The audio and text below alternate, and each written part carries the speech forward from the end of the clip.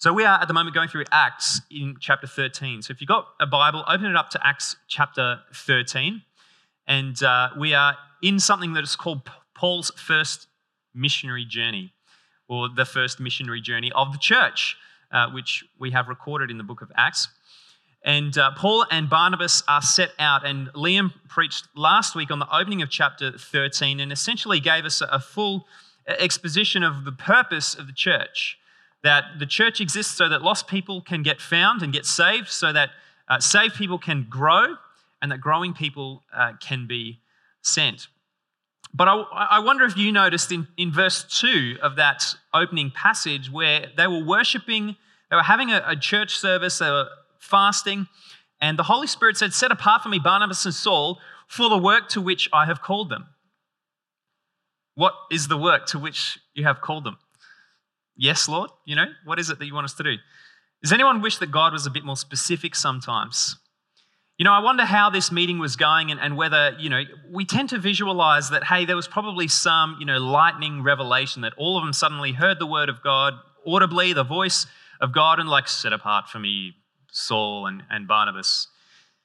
Well, I think maybe it's probably a little bit more subtle than that. I think that they probably had things stirring within them going, we really need to do something about this. We really need to get on whatever, God is wanting us to do. And they just get this sense that, I reckon Saul and Barnabas, you guys need to do something about this.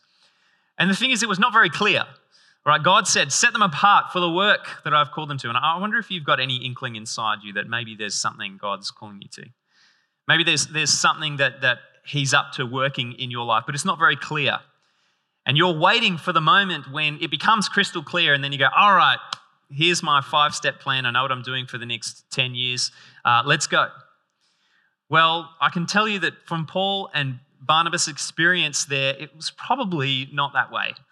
I think that they had an idea and they just went. And so figuring out what their mission was, figuring out what God had called them to, was more or less a process of trial and error. And we know retrospectively that was to go through the ancient Mediterranean into, the mainland of Europe and Asia Minor, and to preach the word of God, and to do that in particular ways which developed out of actually who they are and who God was making them. And we've called this series that we're in at the moment Life on Mission. And I wonder what images that conjures up in your mind when I say life on mission. Do you envisage a spy agency and a top secret briefing between, people who are unreasonably attractive with very low BMIs, all, getting this important download of knowledge about what they're going to do? Or maybe you picture a war room with generals and colonels moving little figurines out on a board representing the war front. Or maybe your mind goes to the front line and soldiers there all, bravely rushing towards their objective, trying to complete their mission. I just get the sense that for a lot of us here, we're just kind of tired. Life is difficult. Life is complex. There are so many different things that, you have to do to just survive, to just be alive. And for us to get up here and say life should be on mission, your life should be surrendered to mission, to God, you know what? That just makes me tired. I don't relate to any of those people in the briefing room. I can't really relate to. I'm not a captain shouting out orders at troops and soldiers. I can't really relate to the guy in the trenches who's psyching himself up to leap out and rush the enemy. I can barely relate to the stray cat who's wandered into the trenches to avoid the noise. Maybe the thing that you most relate to in that scene is the mud in the bottom of the trench that just gets constantly squashed and squashed and squashed until it's, sloppy and no good. You're like, don't talk to me about mission. I don't want to hear any mission unless it involves me going home and taking a big nap. And you know what? There's another issue here. And if I can just call out an elephant in the room, and that is you've got a couple of young pastors telling you, give your life to God and be on mission for Him. It's like, all right, well, thank you, Mr. I get paid to be at church. I'll go home and feel bad about myself because I don't get, to read my Bible and pray as much as you do. Can I just undo some of that for us at the moment? Can I give you a life-giving perspective on mission? Because at the moment, your life is probably getting stretched in so many different ways. You're wearing so many different hats. There's one that you've got to wear when you're at school or when you're at uni and you're doing your study. There's another that you wear when you're with your friends. There's another that you have to wear when you're at work. There's another that you wear at home. And then somehow in the background, you've got to organize your life and your finances and you've got insurance and you've got to figure out when's the right time to go to the dentist. And life is hard and you've barely got enough time to sort of feel like you're yourself, let alone like you can enslave all of these areas under one common purpose. You know, we tend to think that I'm not a successful Christian unless I figured out how to glorify God and bring people to Christ when I'm taking my bin out on bin day. But if we look at the moment that Jesus calls his disciples, in Matthew 4:19, he says these words, "Come, follow me, and I will make you fishers of men." And you see, their mission was much more about who they were becoming than it was a specific call of what you would do. Jesus didn't say, "Come and follow me, and you will also fish for men." He didn't say, "Come follow me and take my 3-year course on men fishing." He didn't say, "Come and follow me, and if you make the grade, if you're good enough," you're giving a little side eye to Judas there, "then you will become fishers of men." No, who's doing the work in that sentence? Jesus. Jesus. Your mission is about who Jesus is making you, not about what you are doing. And so you might be struggling to get some sense of identity, to get some sense of actually who am I in this world and in this crazy life. And you don't want to think about mission as like an added burden on top of that, but let me tell you that those things are one and the same. You figure out who you are in Christ, and life on mission is going to flow out of that.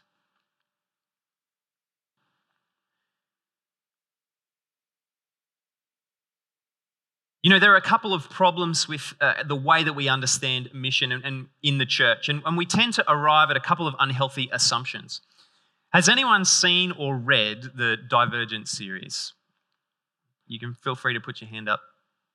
Yeah, okay, a handful. I mean, I expected, if I'm honest, I expected a bit more. It's like right in the peak of YA fiction, so makes my English teacher heart a bit sad. But anyway, good books, go and read them. Or if you really don't want to read, go and watch the movies.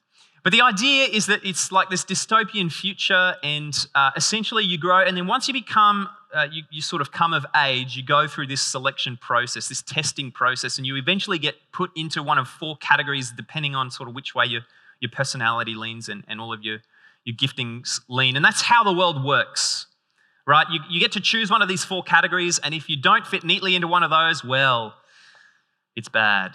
It's really bad. And we tend to grow up in the church and sort of come to this assumption that, you know what, a person who is totally sold out for God has to fit into, you know, one of a few categories. My life is not devoted to God and seeking his purpose and fully on his mission unless I'm in one of these 4 categories. And let me give you 4. I'm a pastor. Unless I get to being a pastor, then my life isn't, you know, properly lived for God. Or unless I'm a missionary, my life isn't properly on mission for God. Or unless I'm, you know, a volunteer or an elder in the church and, you know, I devote all of my life to that. Or unless I go in the world and I make lots and lots of money and I give it all to the church.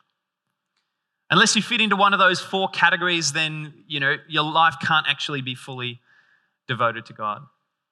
And you see, the problem with that understanding and that framework is that it doesn't take account of the fact that every single one of you has an individual destiny and calling and purpose in Christ.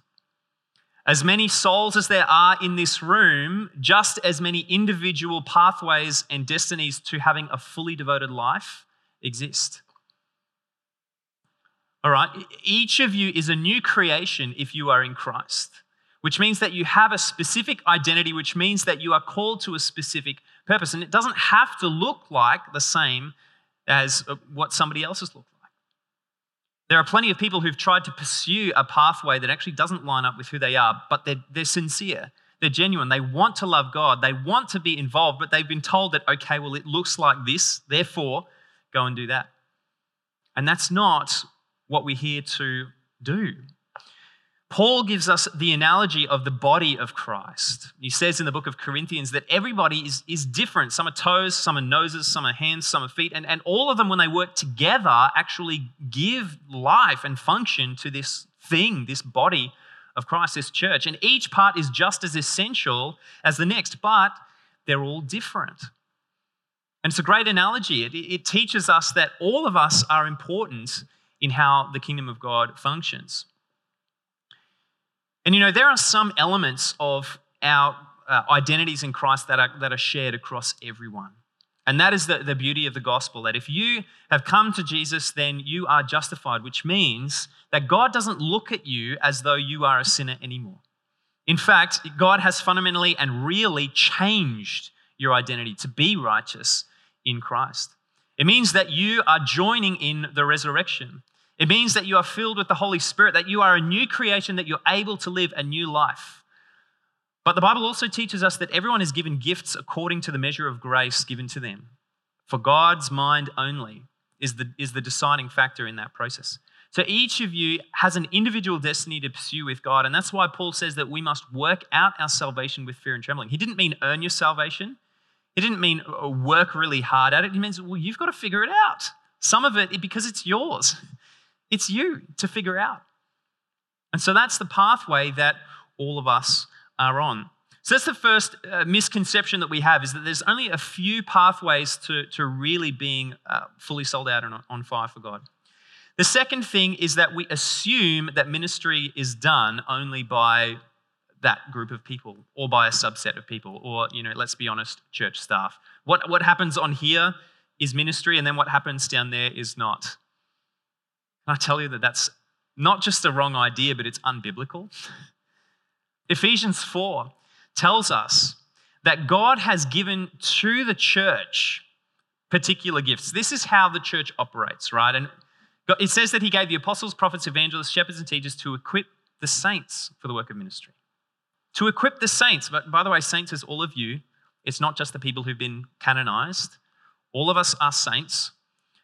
To equip the saints for the work of ministry, which results in the building up of the body of Christ. And so it's just the way that it works, that's God has given particular people the gifts to build up the church. And the point is that you guys are actually equipped to minister to each other and to the world out there.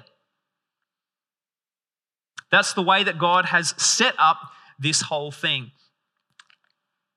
And see, the thing about it is that we are each pursuing that individual pathway, which looks like, and now hear this, right? This is a very important, life lesson seems like a really weak expression here. But what I'm trying to say is that this is a very important piece of the puzzle of figuring out your life as a Christian. Okay, because your unique identity, your calling, all right, the person that God wants you to be is you plus the Holy Spirit.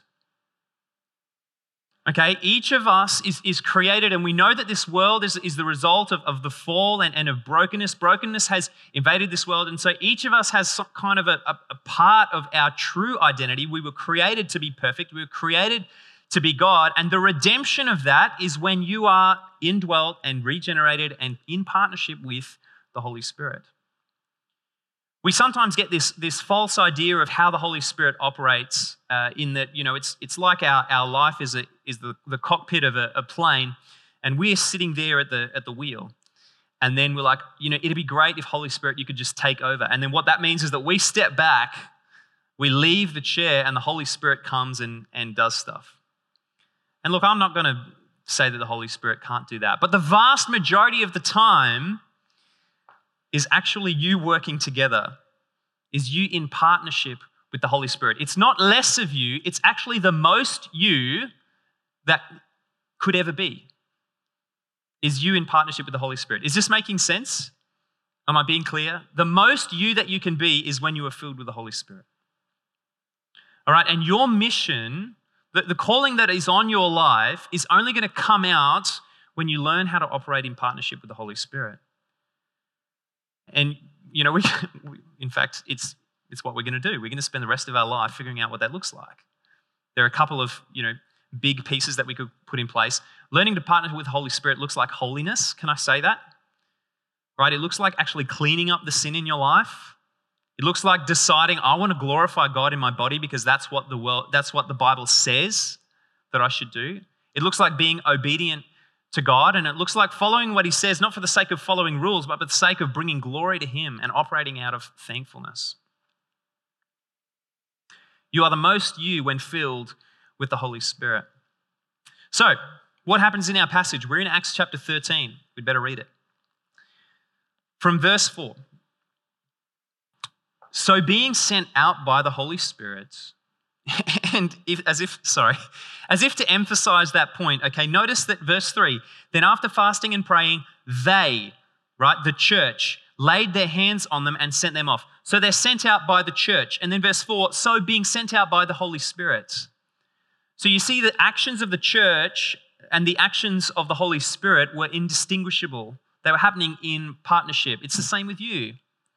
That's how your life should look like. So being sent out by the Holy Spirit, they went down to Seleucia, and from there they sailed to Cyprus. When they arrived at Salamis, they proclaimed the word of God in the synagogues of the Jews. And that journey, so at this point they are in Antioch in Syria, and there are lots of ancient cities called Antioch. In fact, in ancient history, people love just naming cities the same thing.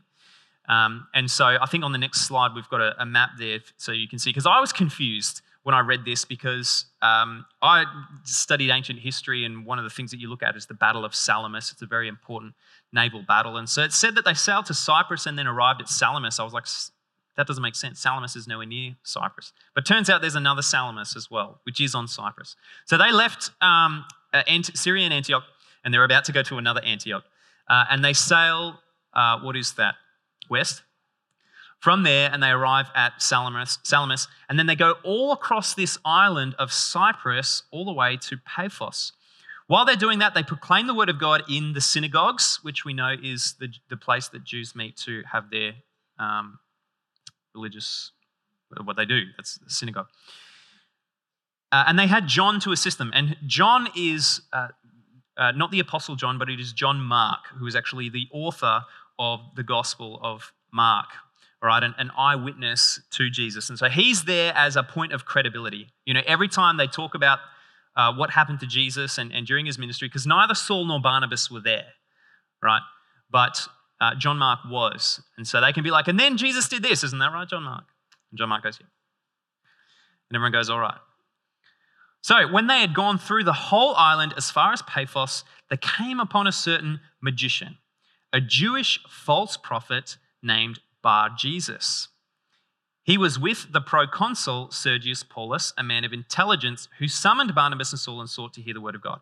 And so they arrive at this place called Paphos, and they come across these two characters.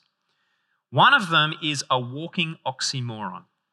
He is a walking contradiction. He's called a magician, and we've met another magician so far in the book of Acts, Simon the magician, but he's also called Jewish, right? And it was illegal. It was against the law, against Jewish law, to practice magic. Because we're not talking about, he likes to do card tricks. He's got a few, fancy dice. This is full-on proper, witchcraft stuff. Mimicking the powers of God through accessing demonic occurrence and demonic powers. So it is a walking contradiction to be both a Jew and practicing magic, which is why he's called a false prophet. And as if to make things worse, his name is Bar-Jesus, or in Aramaic, that's Bar Yeshua, which is, the Bar means son. Okay, and so his name is son of Jesus. It may surprise you to know that Jesus, or Yeshua, was actually a fairly common first century name. And that's a sidetrack. We won't go down there. But can you imagine Paul and Barnabas and John Mark coming into this place, and they see this guy? Not only does he claim to be a Jew, but he's also a magician. He's practicing witchcraft. Not only is he doing that, but his name is Son of Jesus. And they would have just looked at this guy, and there would have just been an absolute stench about his personality. They would have found this guy just absolutely abhorrent. Like, what are you doing? What are you doing? So there's this guy, Bar Jesus. He was with the proconsul Sergius Paulus. Now, Sergius Paulus, proconsul, is essentially equivalent to, we saw Herod was a governor, a regional governor, and proconsul is basically the same office, but for a senatorial province rather than a non-senatorial province. But he's an important guy. He's a very important Roman official, and he's called a man of intelligence. And there are lots of words for intelligence in the Greek, and this is one that means sort of intelligence, but also like virtue. He's not just like street smarts, but he's like, oh, no, let's listen to what this guy has to say, or he's upright in his knowledge, right? And so as an outflow of that, he summoned Barnabas and Saul, and he sought to hear the word of God. So he is warm to the gospel. How this other Jewish magician got into his entourage, I don't know. Then we have in verse 8, but Elymas the magician, for that is the meaning of his name, opposed them, seeking to turn the proconsul away from the faith. Now here we get a fuller picture of just how irksome this character is to the party that is there. Because Luke, who writes the book of Acts, okay, Luke wrote the Gospel of Luke and the book of Acts as kind of a two-part series. He cannot bear to call this guy Bar Jesus. He's like, I'm just not going to do it. I cannot associate this wicked and contradictory character at all whatsoever with the name of Jesus. And so he essentially makes up a name from a Semitic word for magician. He's like, but this guy, magician the magician, and Elymas is not really known to be a name. And so he's essentially like trying to avoid calling this guy Bar Jesus because he's like, this is no son of Jesus. This is no one and nothing to do with the Jesus that we know. He opposed them and sought to turn the proconsul away from the faith. So you've got Barnabas and Saul and John Mark who've been summoned to give this message, and then you've got this sort of like rodent-like character hanging about who can sniff that his influence is about to be diminished, that somebody else is going to come and kind of usurp his position of, he's tight with the proconsul. And so he's literally seeking to oppose them, to turn them away from the faith, and no doubt using some of his Jewish background to be able to do it. A really problematic character. And then in verse 9 says, but Saul, who was also called Paul. And we could stop there for a while and explore that, because up until this point in the book of Acts, Saul has been known by the name Saul. But then here, blink and you miss it, suddenly he's Paul. And then for the rest of the book of Acts, he's Paul. And for the rest of history, he's Paul. And to the church, he's St. Paul, the apostle. And even in the secular world, he is one of the most influential philosophers and thinkers and writers of this period of time. But in this moment, his name changes from Saul to Paul, and we'll look at that a little bit soon. So it says, who was also called Paul, filled with the Holy Spirit. Now, what did we say just before? You are most you when you are filled with the Holy Spirit. And so Paul at this moment is suddenly operating in the person that God has called him to be, which is him full of the Holy Spirit.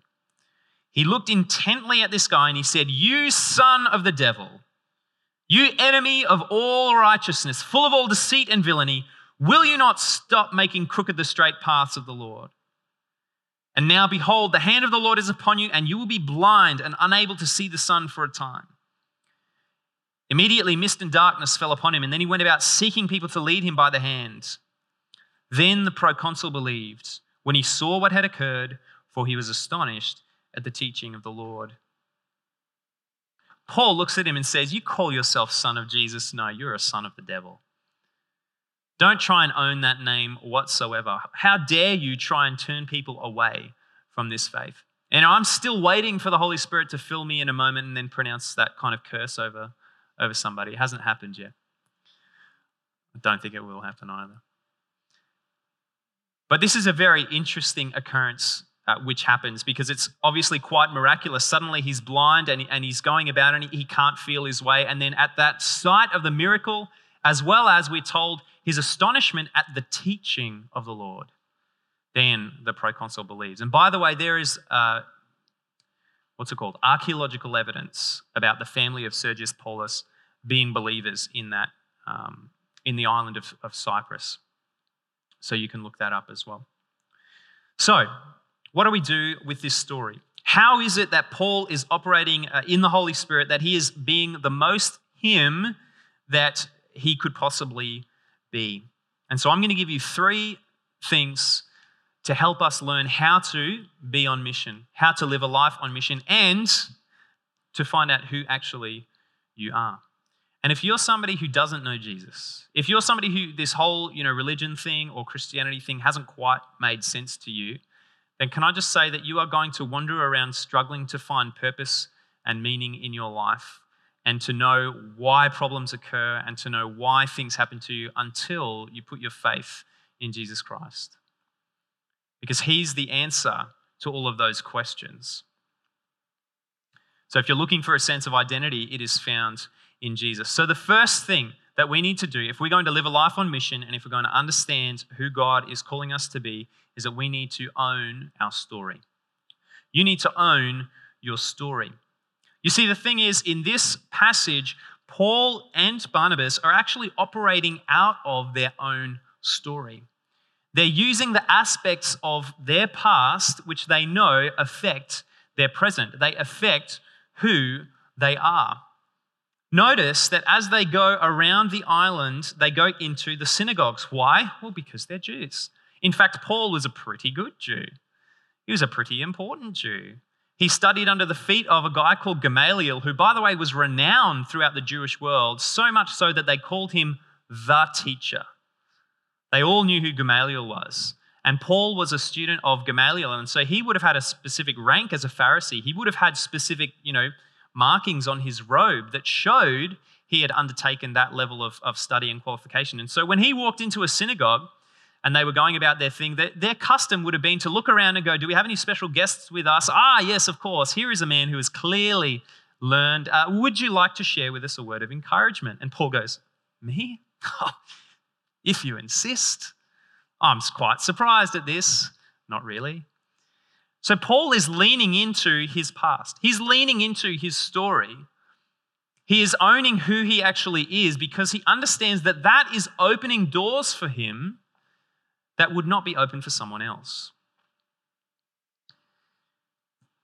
If you're somebody who's grown up in a loving Christian family, and there are, your story is squeaky clean, and your greatest moment of confession was, occasionally not listening to what your mother asked you to do. Chances are, and this is just a wild guess, God is not calling you to prison ministry. But if you're somebody who's been incarcerated and found Jesus, chances are you're actually going to be very effective in that space because you understand those people. You understand what they're going through and what they've been through. Two of my favorite ministries to be involved in over the last couple of decades have been in Scripture Union camps, one of them called SMAD, which stands for Song, Music, Art, Drama, Dance, and the other one called GENTS, which is just for high school boys because, well, I was a boy. I'm still male. And so it made sense. I understood those people. I could minister to them. My story resonated with them. Their story resonated with me. Their struggles resonated with me. And the artsy kids, well, I get them. I understand what they're like, what's going through their brain, and I can relate to them in certain aspects. And so struggles that they've been through are often ones that I've been through. And if I own my story, then that makes it effective and powerful in that context. It's one of the most important things about looking over your story, because if there is somebody out here who has not been through any suffering, then please come up on the stage and you can preach the rest of the sermon. No, all of us go through suffering. But the thing is that your suffering are actually your scars from suffering. Your scars are your qualifications for ministering. Right? The things that you have been through will determine how effective you are in where you go and what you do. You know, Paul operates out of his story far more than in simply going to the synagogue. Notice he also has special status as a Roman citizen, which probably gained him access to this guy, Sergius Paulus. But even more than that, what's happening in verse 9, in verse 10, when he sees this guy and he sees somebody who's Jewish, somebody who's got a Jewish background, but he's actively opposing the gospel of Christ. What does he see? That was me. I used to do that. And what does he pronounce over this guy? He says, you are going to be blind. What happened to Paul? God struck him with blindness, which had to teach him that he was spiritually blind and then needed to align his heart to repent and align his heart with God. And notice that Paul says, you will be blind for a time. Why? For a time. Surely it's better off for this miscreant to just be blind for the rest of his life and to wander around and to not bother anybody. Or is there a bit of grace? Because Paul knew that those couple of days when he was blind actually led him to a moment of grace where he was able to receive the Holy Spirit and to believe in Jesus. You see, Paul is actually operating out of his own story, even in that proclamation of the curse. And even in that proclamation, there is still grace and there is still blessing. And you know what? This often, if you have had a particular victory over something in your life, whether that's a victory over a particular sin or even over a disease, if you've had a healing for something, often that gives you the spiritual power to bring that to bear in other people's lives as well, to minister in that way. And I'm not going to, try and over-explain it as though like this person has 100% has the gift for healing people who have blind eyes or whatever it is. But what I'm going to say is that if you've experienced it, then you've got the faith to call it out in somebody else's life. And I know that to be true for the so many times where I've sat next to a teenage boy who's telling me the same story that I knew from my teenage years. And I'm able to say to him, look, you can overcome that. You can. Because I've been there and I've done it. So you need to own your story, which includes all of the bits of suffering.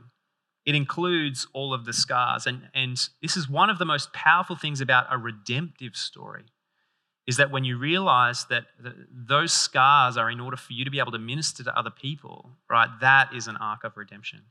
Now, here's the other thing that you need to do. When you are owning your story, when you are telling your story, don't make yourself out to be the hero. Because you might get people to think that you're awesome and think that you're incredible, but you're not going to allow them to place their faith and trust in Jesus. And the truth of the matter is that Jesus is the hero of your story. So tell it that way. Use your story. Own your story. Make Jesus the hero of your story. Second thing, own your name. And so we had that sneaky change from Saul of Tarsus to Paul. And now as somebody who grew up in the Roman world, Saul is a Jewish name. We know that Saul comes from the Old Testament. There's the first one is King Saul, the first king of Israel. And as a Roman person, he would have had multiple names, and Paul probably would have been a name that he was called from a young age. But for whatever reason, prior to Acts 13, he's known as Saul. And then post Acts 13 and forever into history, he's known as Paul. And there is this concept in the Bible of name change, that when God brings about the change of somebody's name, it's an important part of calling out their identity, calling out who they are in God. And we understand as New Testament people that means calling out who they are in Christ as a new creation. Think back to Abraham, whose name was originally Abram. Abram meant father of one. Abraham, when God changed his name to Abraham, it came with a reiteration of the promise that he would be a father of many, because the name Abraham means father of many. He was calling out his new identity. Or his wife, Sarah, whose name was Sarai. Now, Sarai means princess, as in, you are my princess, right? Princess in the eyes of a significant person, right? Whereas Sarah means princess without limits, without question, without boundary. Princess over, a kingdom, a group of people. Or what about Jacob? Jacob, who his name meant usurper. I mean, imagine calling your, well, no, I shouldn't say that. Jacob's a lovely name.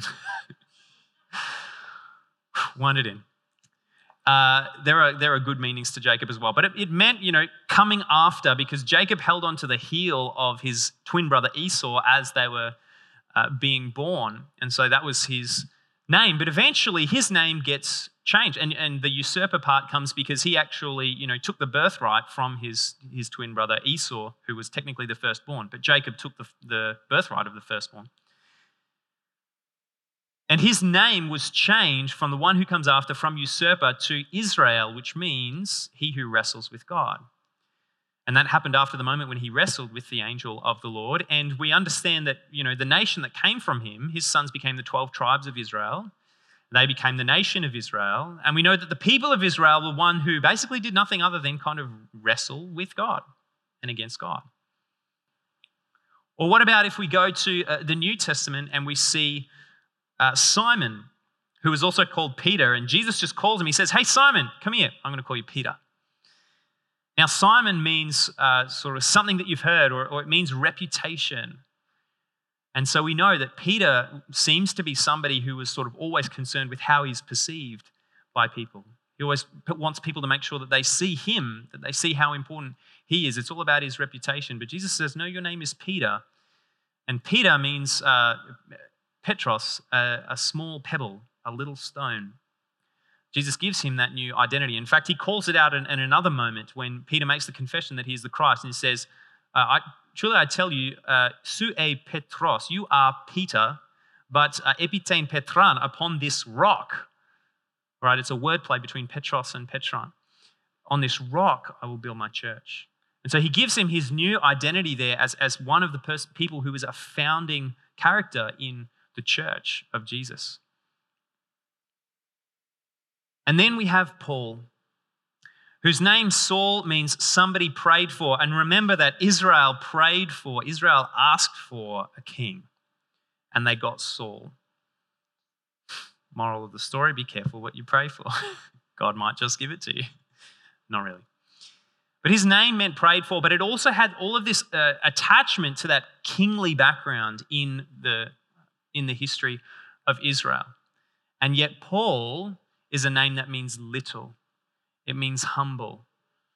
And that is his name in Christ. That is who he is as a new creation. And if we look forward to Revelation chapter 2, the letter to Pergamum says in verse 17, "He who has an ear, let him hear what the Spirit says to the churches. To the one who conquers, I will give some of the hidden manna." What does that mean? I've got no idea. Sorry, ask someone else.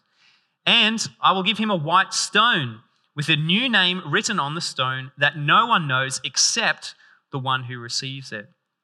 And so there is this idea in Scripture that if God changes your name, that he's revealing something about your identity in him, about who you are as a new creation in Christ. And that's true of every single one of you. And as we've already said, there are parts of who you are that are common to all of us as people who are saved by the blood of Jesus. But there are parts of you that belong to you and you only. And that's the name that Jesus has written on this stone, which is part of your identity. You might think that that's maybe that's a bit of a stretch to say that everyone's got a name that God has for them. I actually know what this, spiritual name is for me. I've got it engraved on the inside of my wedding ring.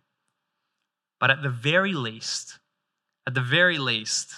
this name speaks of who you are in Christ, of your identity in Christ, that you have a unique identity which is you plus the Holy Spirit.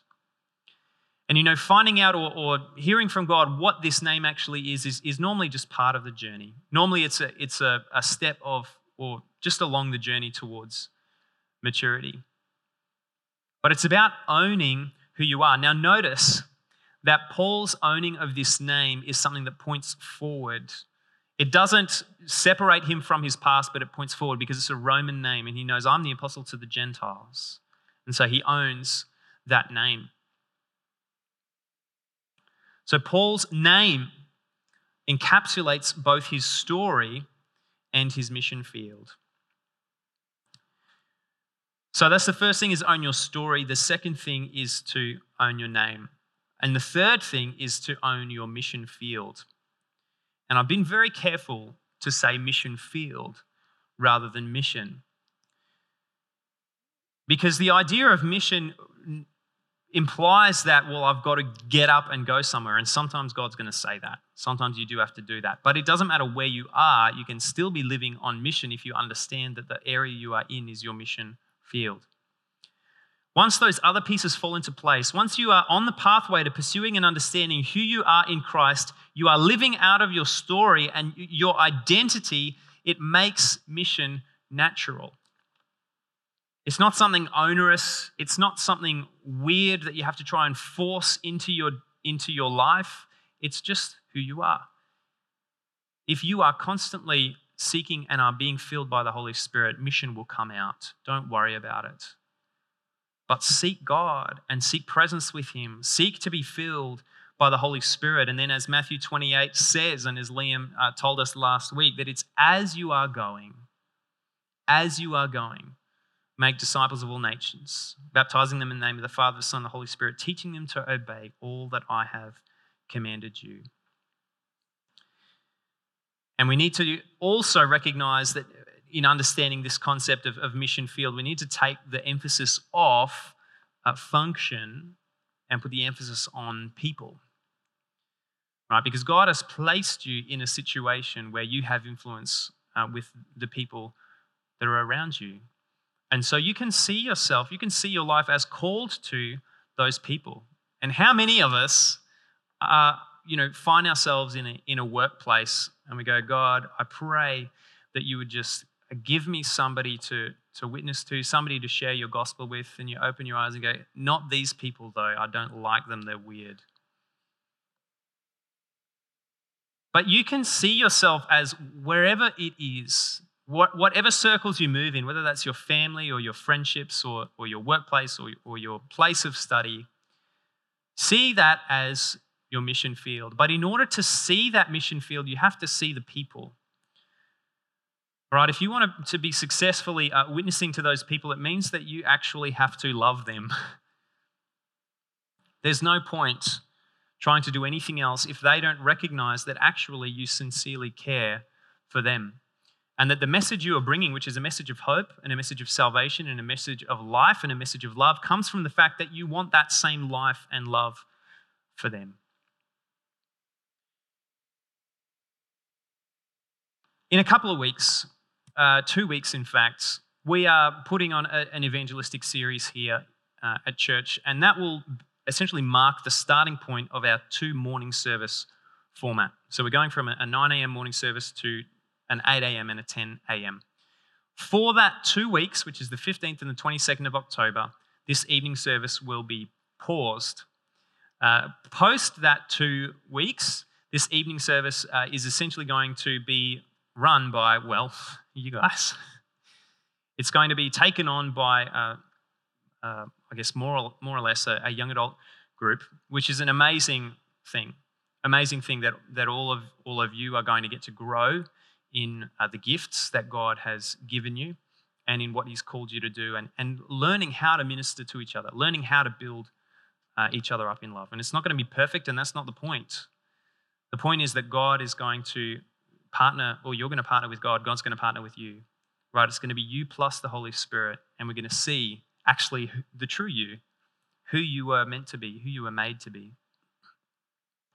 But on that 2 weeks, we want to encourage you to come to the morning service and bring someone along. Think about who you might invite. Who are the people in your circle that you know, this is my mission field. God has called me to this person. It doesn't have to be weird, right? You're not tacking on mission to who you are and what you already do. You are simply being who you are, which is, hey, be friendly, be nice, love that person, see who they are, and then hand them, pray for them, and then give them one of these and say, hey, look, would you consider coming to this? This is what I do on a Sunday. Hey, why not just make it as a time for us to hang out? I'd like to see you on the weekend. Why not come here? There's a morning tea. We can eat together. I'll buy you a coffee. And I'd love to just talk through some of these questions. Or, if they don't want to talk about it, then that's fine. But make that invitation. We're going to just reflect for a moment, and Tanya and maybe Kerry. Well, just Tanya. Tanya's going to lead us in a song to close the service. But I just want you to in this moment, just reflectively think. So you might want to just close your eyes. What does it look like to own your story? What are the areas in your life that God has been writing a story of redemption, where God has brought you through either suffering or sin, has led you to a place of understanding his peace and his presence, or if you've had victory over that, what does your story look like? Because chances are that's your qualification for ministering to other people. And God wants to use that to minister to other people. You might even like to think, well, who are the people that I know who have the same hurts and the same things in their story? Maybe I need to reach out to that person and say, hey, look, I get it. I get what it's like to go through this. Hey, do you know what helped me? It might sound weird, but my faith really helped me. And if you're open to it, I'd love to talk to you about it.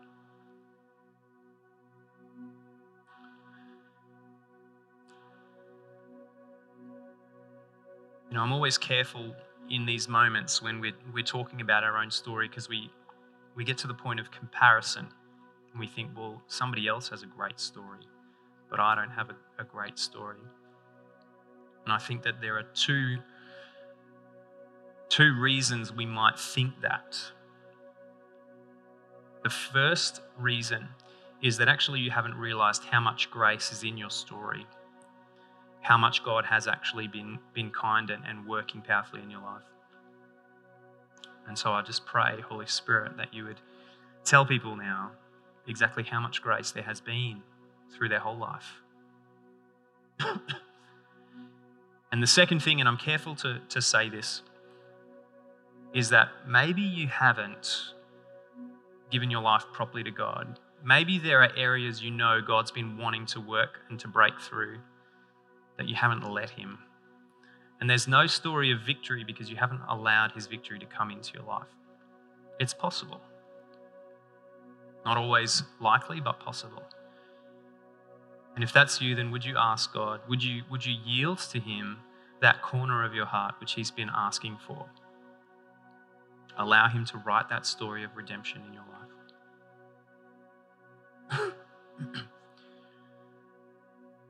God, we also just want to pray that you would reveal to us what our identity in Christ is, that new creation which is us plus the Holy Spirit, 50 of them unique in this room. Would you reveal that name to each of us? Show us who you're calling us to be.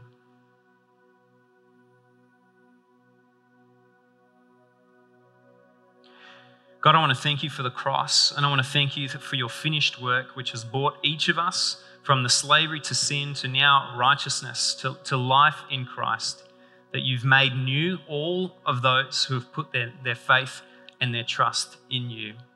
God, what a wonderful miracle to be a part of. We love you, God. We lift up your name, and we thank you.